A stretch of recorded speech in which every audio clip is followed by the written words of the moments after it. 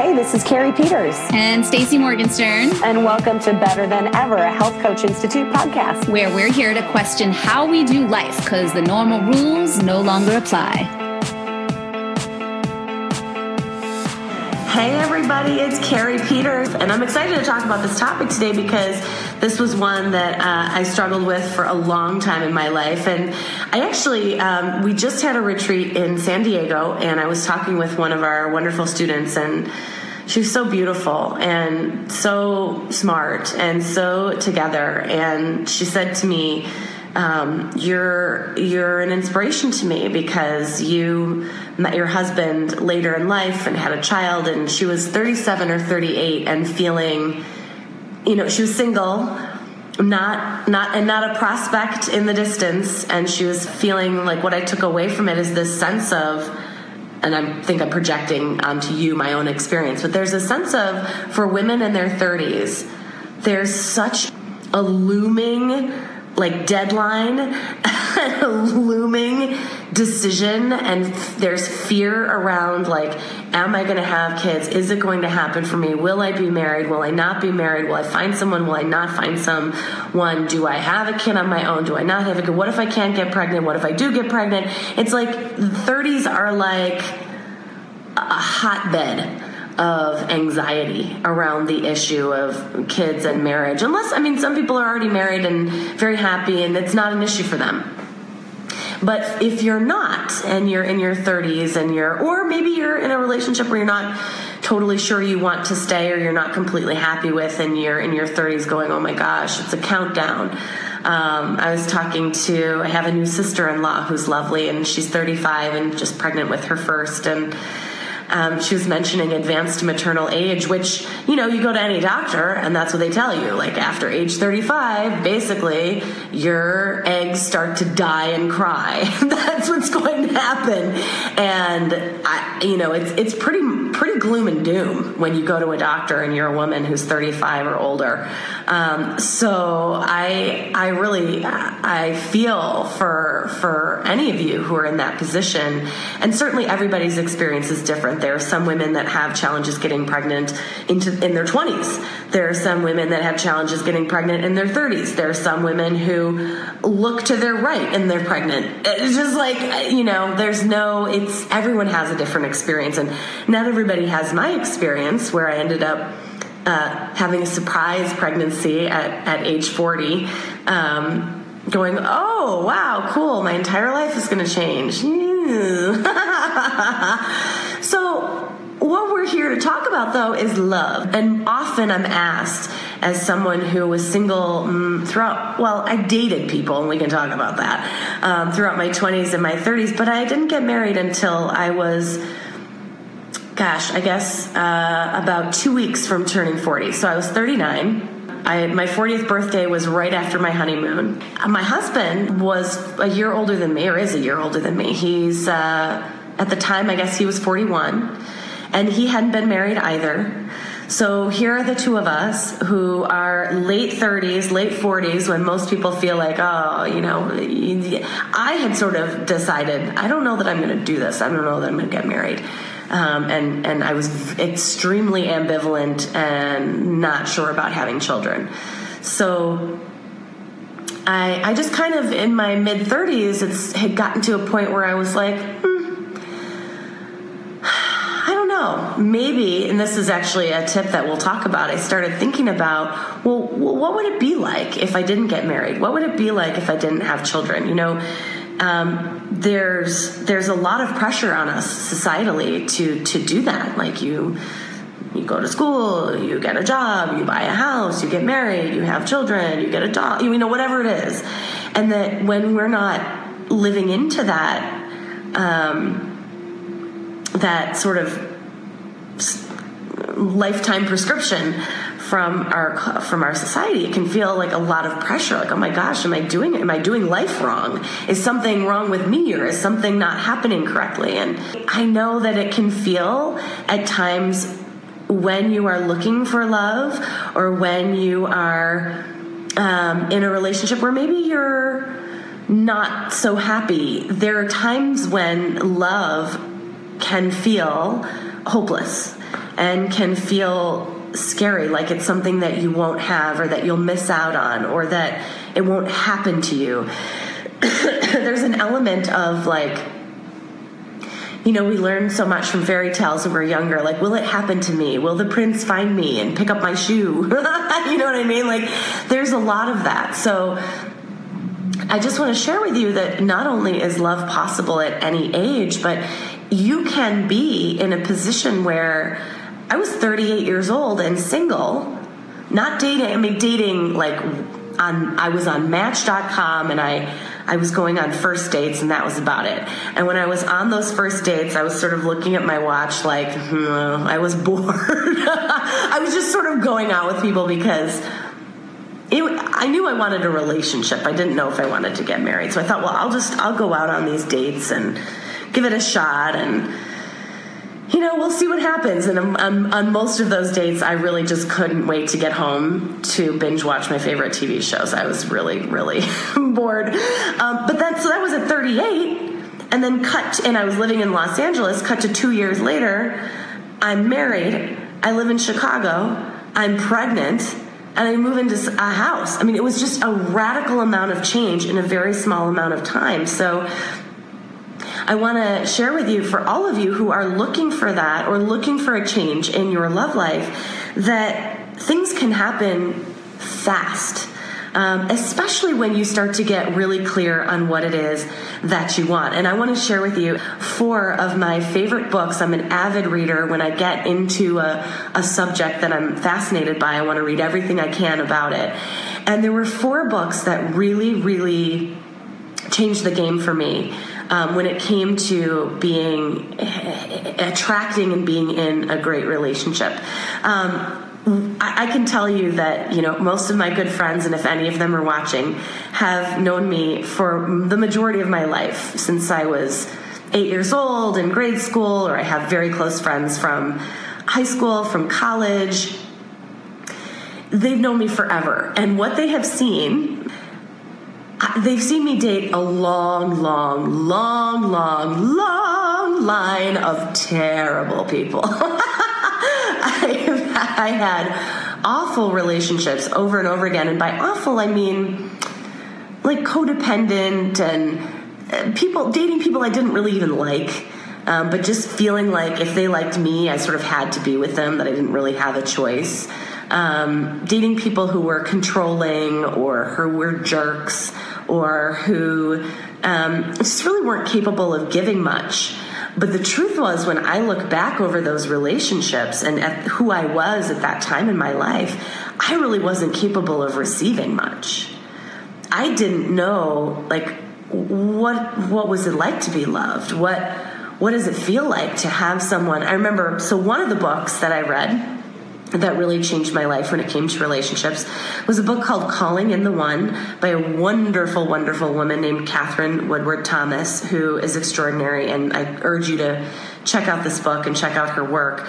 And she had a visualization in the book, and it was a visualization to have you imagine what it would be like waking up in the morning and what it would be like to have the person that you want to be with and having them basically taking care of you in a given morning, like maybe bringing you breakfast or, putting on music for you or just really being loving and nurturing toward you and having this amazing experience, visualization and experience of what it would be like to feel so loved. And what really struck me when I tried to do that is that I could not imagine somebody loving me that way or me even a lot. Like I had no understanding of what that would even feel like. And I was shocked, and I thought, oh my gosh, no wonder I can't be in a relationship with somebody who can really treat me well, because I have no idea what that would feel like. I have no idea what that might be like. So I started to get curious in my head and think, oh, well, what might it be like if I were really feeling loved, and what might it be like if someone that I dated actually treated me well and was a really nice person and was someone that I respected and someone who cared about me and thought about me and sort of made me a priority. It just didn't even occur to me that was possible. So I, throughout grade school, high school, college, in my early 20s, in my early 30s, I dated a lot of jerky people. A lot of them. Now, in there, I dated some nice people, for sure. But on the whole, they were people who were very much not loving people because I couldn't accept the love. And I didn't know how. So once I read Calling in the One, I realized, it was kind of one of the first times I realized it's not them out there. This problem that I'm having in relationships is me. If I can't imagine, and I can't even feel what it would be like to feel loved, how is it possible that I could experience that in my outside world? And it occurred to me like, oh my gosh, for all of the 10, 12, 13, however many boyfriends I had over the years who were so awful, it was like parade of jerks, that it was not their fault. It was me. So I started to go, oh my gosh, this is a revelation. And I thought, well, wait a minute. If this is me, maybe I can make a change. If this is me, if the common denominator between all of these awful people who I chose to be with or didn't know I couldn't be with, then I can change. I can change that, and I can start to feel what might it like to be loved. And so that started bringing me to my second book, which was amazing. And I started reading it after pretty much I hit relationship rock bottom in my mid-30s. And it's the relationship that you have where you're like, wow, this is so bad that I don't know that I'm ever going to date again. And I don't know that I'm ever going to be with somebody. I don't trust, I think at heart this was a nice person, but unfortunately we brought out the worst in each other. We dated for quite some time, and I actually, looking back, I go, I didn't really like him, and I don't think he really liked me, but we were working out all kinds of baggage, basically, with each other. And once we finally broke it off, I thought, I'm not, first of all, having another relationship unless I figure out my shit. There has to be a different way. There's something that I have to learn. There's no way that I'm going to be with this kind of person again. So I found a book that completely changed my life, and it's called Keeping the Love You Find by Harville Hendrix. And in so many ways, I feel like that book is not just about relationships, but it is the answer to life. And so it's the answer to the question, why am I the way I am? Why are things around me the way they are? The whole concept of the imago to me that you'll learn about in the book is so mind-blowing because it shows us how we end up creating our reality, whether it's in relationships or it's in our workplace or it's with family or with friends. There's so much that's answered there. And because there's an answer, you can go, and you can start to shift and change how it is you view and see yourself. I actually was so blown away by the book that I ended up seeing a therapist who was trained by Harville Hendrix and specialized in imago, and found out what is my imago, and was so couldn't believe in a matter of sentences that it basically spelled out my entire life and every single challenge I've ever had in a relationship. So I totally recommend this book. I think it's outstanding.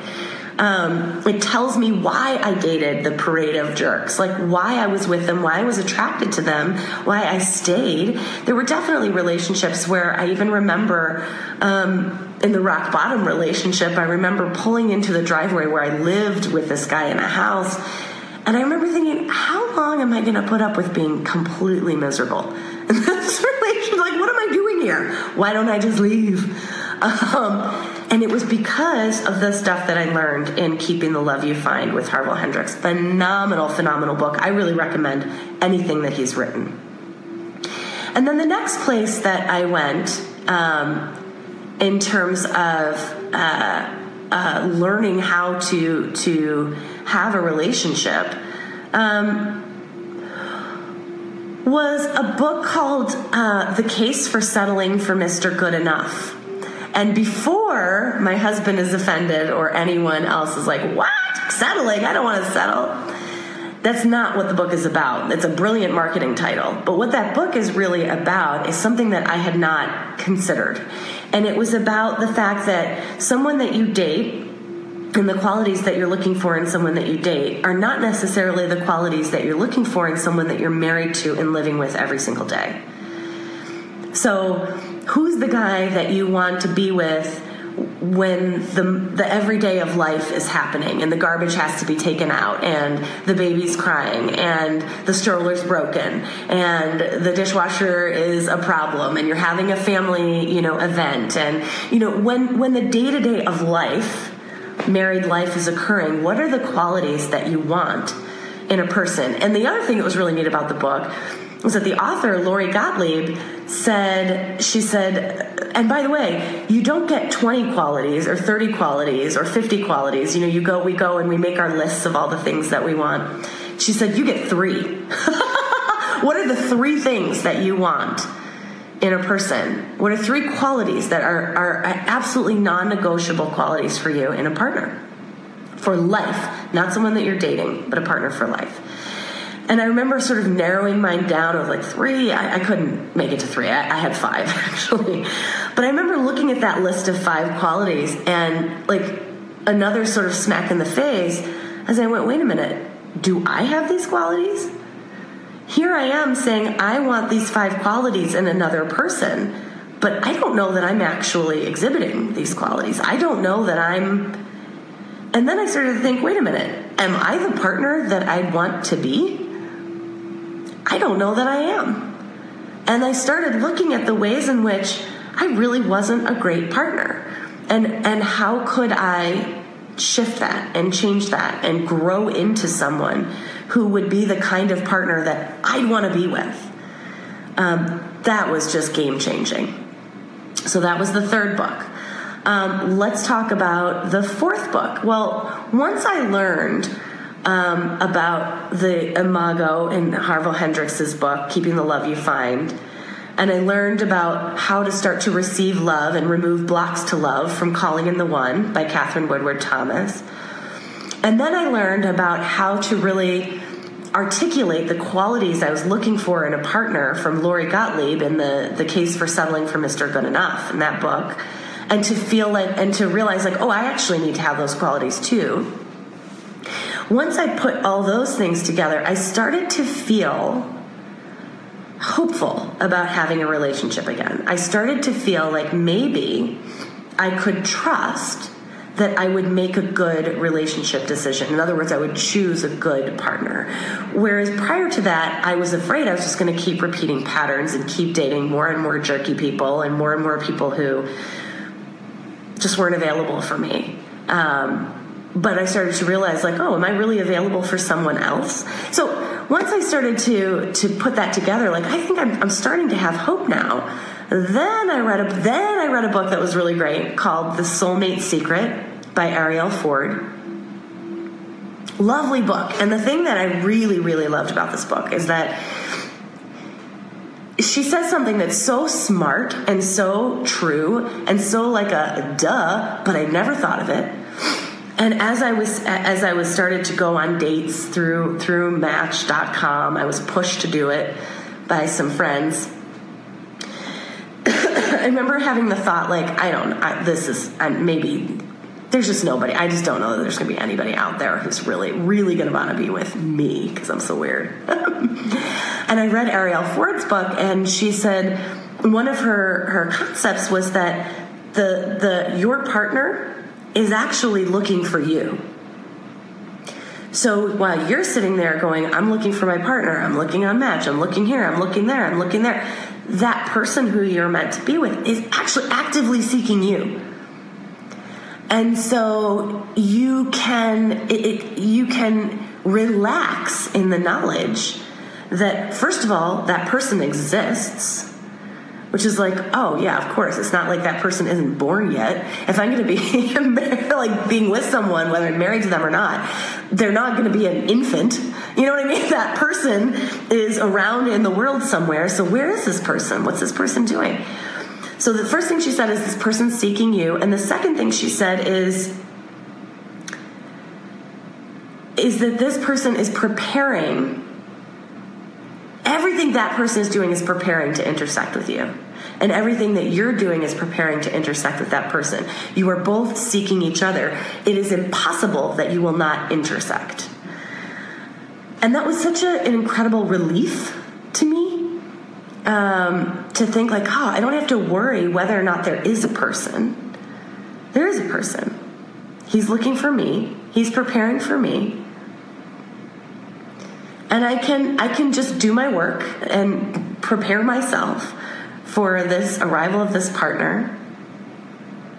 And he's going to arrive. And I remember the spring of 2013, I read this book from Ariel Ford, and I remember asking in my journal, like, tell me a little bit about where this person is and what's happening with this person. And I just got some information in this meditation about this person and why I hadn't met him yet and what he was going through. And I was like, okay, sounds good. So after I had gone through this whole course of self-study on finding love, I thought, you know what, I'm going to spend the summer in Chicago. I just had this urge to do it. Gut feeling, I'm going to go spend the summer in Chicago for 6 weeks. I got a furnished Airbnb or something. Spent the summer there. Never thought I was going to go back to Chicago from Los Angeles. Why would you? Weather alone. But once I was here in Chicago, when it came time to go back to Los Angeles, I started crying. I was like, I don't want to leave. I don't want to leave.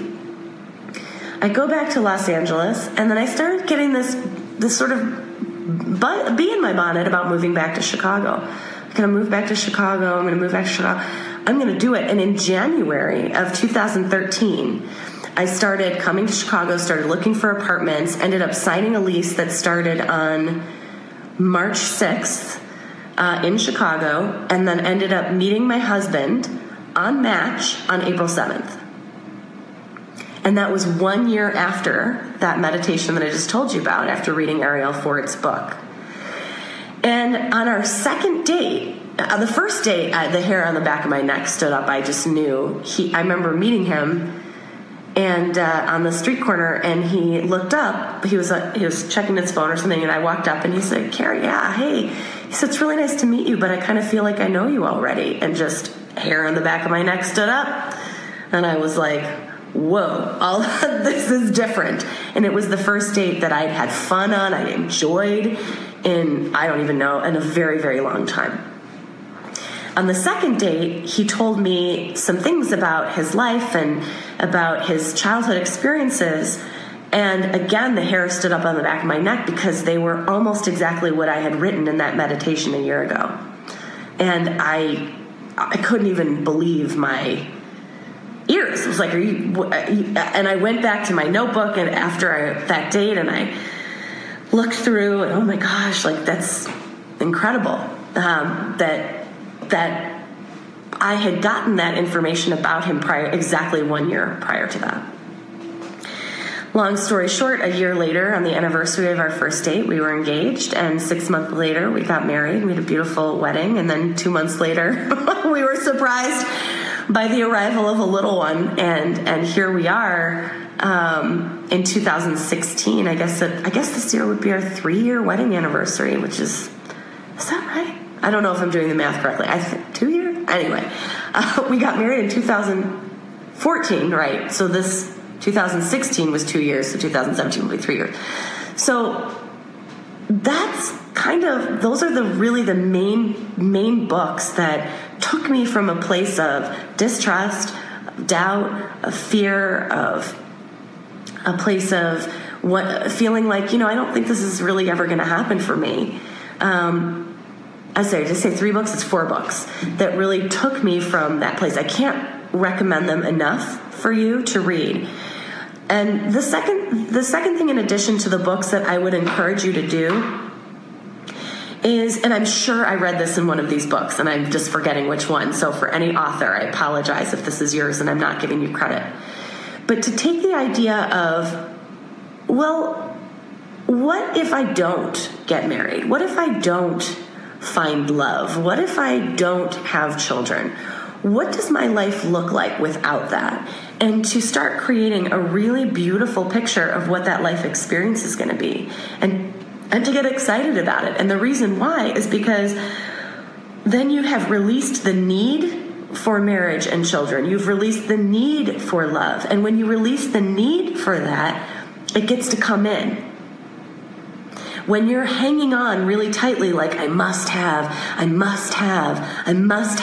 this to marriage and children, I must have love, I must have, a partner to be okay, then that's when we're really holding ourselves up, because yes, we all want that, and we don't need that to be okay. What we need is to be okay inside ourselves. I think the main thing that I learned in my journey to find love was that I am the one I've been looking for. You are the one that you're looking for. You. So when you can fall in love with who you are and fall in love with what your life is and what all the possibilities that you can create in your life, then bam, you're in the vibration of love. And what comes to you? Love. So I would encourage you to, the other thing that's really important about that is that you have the freedom then to be with someone because you want to be with them, not because you need to be with them. I don't know if this is fair to say of my parents' relationship, because I wasn't in their shoes. I was observing from the perspective of a child, and, that's not the full story. But I think one thing that was tough is that in my parents' relationship, I saw at that time, I don't know that either one of them felt that they really had the option to leave. My mother stayed at home with us, and she was a wonderful mother in a lot of ways.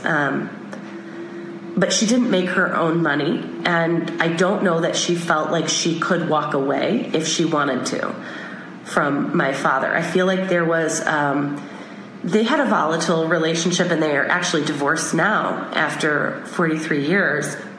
And I feel like a lot of what kept them together was need and like cultural pressure, societal pressure, and just fear to be on their own. My parents they were married at a very, very young age, but ultimately what a relationship should not be is a jail. It shouldn't be like, I'm here because I can't survive if I'm not here. That was something that I learned in the rock bottom relationship as well, that one of the reasons why I was scared to leave that was he had a house, and was I going to be able to take care of myself? And turns out, yes, absolutely. There was no issue with that, but in my mind, it was a scary thing. And so there was need attached to that person, but I really didn't want to be with him. So we want to look around and go, well, I want to be in a relationship because I want to be, not because I have to be.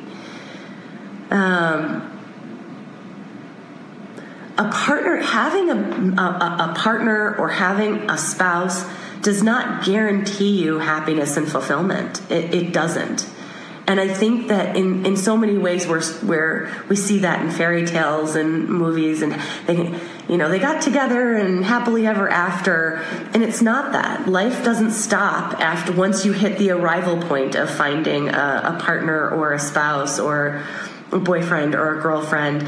It still keeps moving. You still keep growing. There's still challenges. And now you're facing challenges with someone else instead of alone. In some ways, it's just easier to be alone, to move through, challenges. But now when you're with someone, you're navigating with someone else. In a lot of ways, that's wonderful. In a lot of ways, that's challenging. So I think it's so important to understand, both for ourselves and for the clients that we coach, that there is so much inside that's going to help someone feel fulfilled, that they are the ones that they've been looking for, that all of the emotions and the experiences that they feel like they want to have, that they feel like they need a partner for, maybe they do and maybe they don't. And to find the joy and the beauty in life alone. When people will say, like, I'm single, I hate being single, I understand that, and it can be challenging. And at the same time, if you were to look at it another way, when you're single, the world is your oyster. You don't answer to anyone, ever. Except the IRS. I mean, yeah, you got to pay your taxes and stuff but you don't answer to anyone. It's not like in a relationship you answer to people, but you don't have a responsibility is really the best way to say it to anyone else but you. And there's enormous freedom in that. There's enormous opportunity and possibility for whatever it is you'd like to create your life to be. That's wonderful. And so if you're in a place where you're single and you're like, I'm hating it, I'm feeling, the best thing you can do is find ways to enjoy the hell out of your life. Because that's when you also start to shine and vibrate and glow, and you attract people go, oh my God, she's so happy. She loves her life. I like her. I want to be around her. If you consider that the relationship that you want is actually already happening in some time-space reality, because there is no time. Time is a construct, the metaphysical people will tell you. So there's a future version of you living that relationship already. So the present version of you can relax and go, it's happening. So what can I do to help myself be in love with myself and be in love with my life right now? It's so important for people with partners. Anyone who's been in a long-term relationship knows that a partner does not guarantee fulfillment. We have to make our own meaning. So true. So true. And as a matter of fact, what we often tend to do if we're not making our own meaning and making ourselves happy, we tend to want to blame our partner. You should be making me happy. You should be making me feel fulfilled. You should be making me feel meaning. You should. When it's really an inside job. For example, with getting pregnant with Evie, I didn't know that was coming.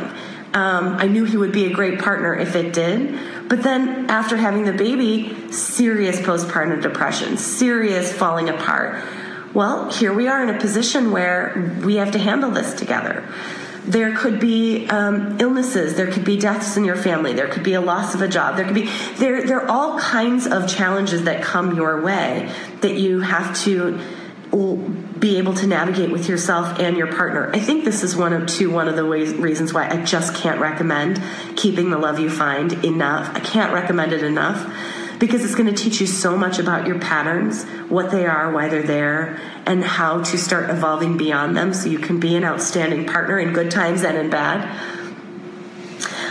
So I just want to say thank you for being here today with me to talk about love. So what we're walking away with today from this is that, yes, love exists for you. That person who is yours or yours to be with is looking for you just as much as you are looking for them. And that the best thing that you can do is to educate yourself and prepare yourself for the arrival of this person. And I hope that the 4 books that I have shared with you that really made an impact on me will help you do that. Keeping the Love You Find by Harville Hendrix, The Soulmate Secret by Ariel Ford, The Case for Settling for Mr. Good Enough by Lori Gottlieb, and Calling in the One by Catherine Woodward Thomas. And also to remember always for you and for the people that you're coaching that you are the one you've been looking for, that happiness and fulfillment is an inside job, and that's what you get to bring to a relationship. And it's always our responsibility, whether we're with someone or not, to take responsibility for our level of happiness and fulfillment and do everything we can to explore who we are and become a version of ourselves that's better than it's ever been. So thank you so much, everybody, for being here, for watching, for holding a light up for love today. So I choke up a little bit that the path for some of us is not always easy, but it is worth it. Thanks for tuning in to Better Than Ever, a Health Coach Institute podcast. For more information on our programs, please go to www.healthcoachinstitute.com. Comment and share if you like what you hear.